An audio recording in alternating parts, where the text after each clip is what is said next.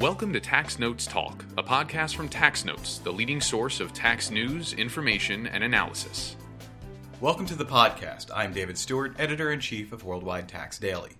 Since the mid-1980s, U.S. income tax brackets have been adjusted every year to account for inflation. Until now, that measurement of choice has been the Consumer Price Index. But both the House and Senate tax reform bills have included a new measurement of inflation, the Chained Consumer Price Index, or Chained CPI.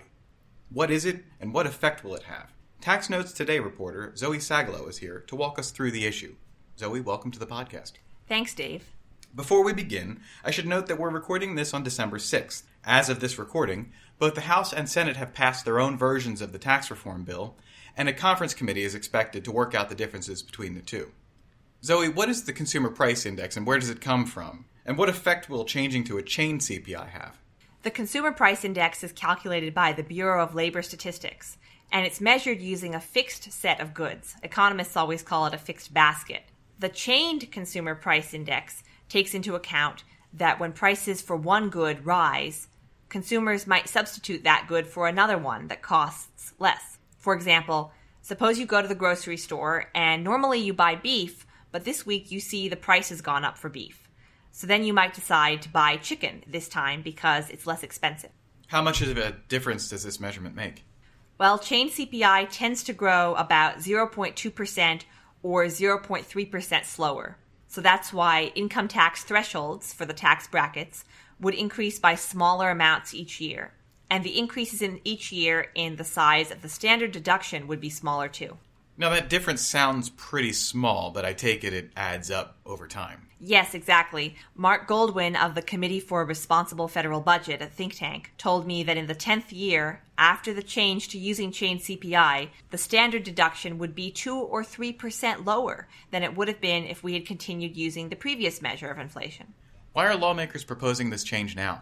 Well, the Joint Committee on Taxation has scored the tax bills, and the revenue it estimates these provisions would raise is somewhat substantial. The estimate of the provision in the House bill was that this provision would raise about $128 billion over 10 years. And in the Senate bill, it's estimated to raise about $134 billion over 10 years. But that estimate of the Senate bill doesn't yet take into account any potential impact from keeping the individual alternative minimum tax.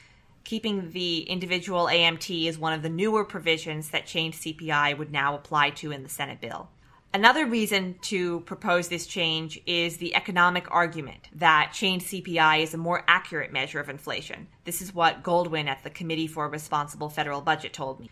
CPI that is not chained CPI usually compares people's spending with their spending in the previous year, which Goldwyn said would tend to overstate inflation. He also pointed out that if you were to instead compare people's spending with next year's spending, that would understate inflation. Now, I know I've heard this debate about changing the inflation measurement before. Where has it come up? Yes, there's been talk of using it before. President Obama proposed applying chained CPI to tax brackets as part of his fiscal 2014 budget proposal. And even earlier, during the 2011 deficit talks, changing to using chained CPI as the federal government's measure of inflation actually had bipartisan support. That change would have restricted the growth of benefits for Social Security. At this point, though, Congress is just considering using it on the tax side, not on the spending side. So some see chained CPI as a more accurate measurement and that it also increases revenue. What is the counterargument? Well, Paul Vandewater at the Center on Budget and Policy Priorities explained that because chained CPI as a measure of inflation grows more slowly, taxpayers would move up into higher and higher marginal tax brackets faster, so they would have to pay more in taxes. Now, while Goldwyn had said that chained CPI is more accurate, Vandewater said it's probably more accurate in some cases, but not in others. Vandewater was also concerned that chained CPI will start to be used for spending bills rather than just tax bills. And he's concerned, for example, that it will be used for Social Security, as was proposed in the past. And he thinks that would have a disproportionate effect on low-income people. Now, congressional Democrats have been largely left on the sidelines in this tax reform debate, but what have they said on the issue? Well, Representative Earl Blumenauer, he's a Democrat from Oregon on the House Ways and Means Committee, has criticized the use of chained CPI as a measure of inflation. He pointed out that it's a lower adjustment, and over time it would pull taxpayers into higher brackets because of inflation. He's also concerned about the increase in the national debt in the tax bill, and he's concerned that using chained CPI would make that even worse. He pointed out that Congress has authorized an increase in the budget of $1.4 trillion, but because of inflation, that would grow to $2 trillion, he said. Would it be safe to say that moving to a chained CPI is a done deal, at least for tax policy? Probably yes. Given it's in both the House bill and the Senate bill, if tax reform passes, it's safe to say it will be included in the final bill. Zoe, where can listeners find you online? You can find me on Twitter at The Saga of Zoe. That's Z-O-E at the end. Thank you for being here. That's it for this week. You can find me on Twitter at TaxStew, that's S-T-E-W. If you have any comments, questions, or suggestions for a future episode, you can email us at podcast@taxanalyst.org. Be sure to subscribe to us on iTunes or Google Play to make sure you get the next episode of Tax Notes Talk.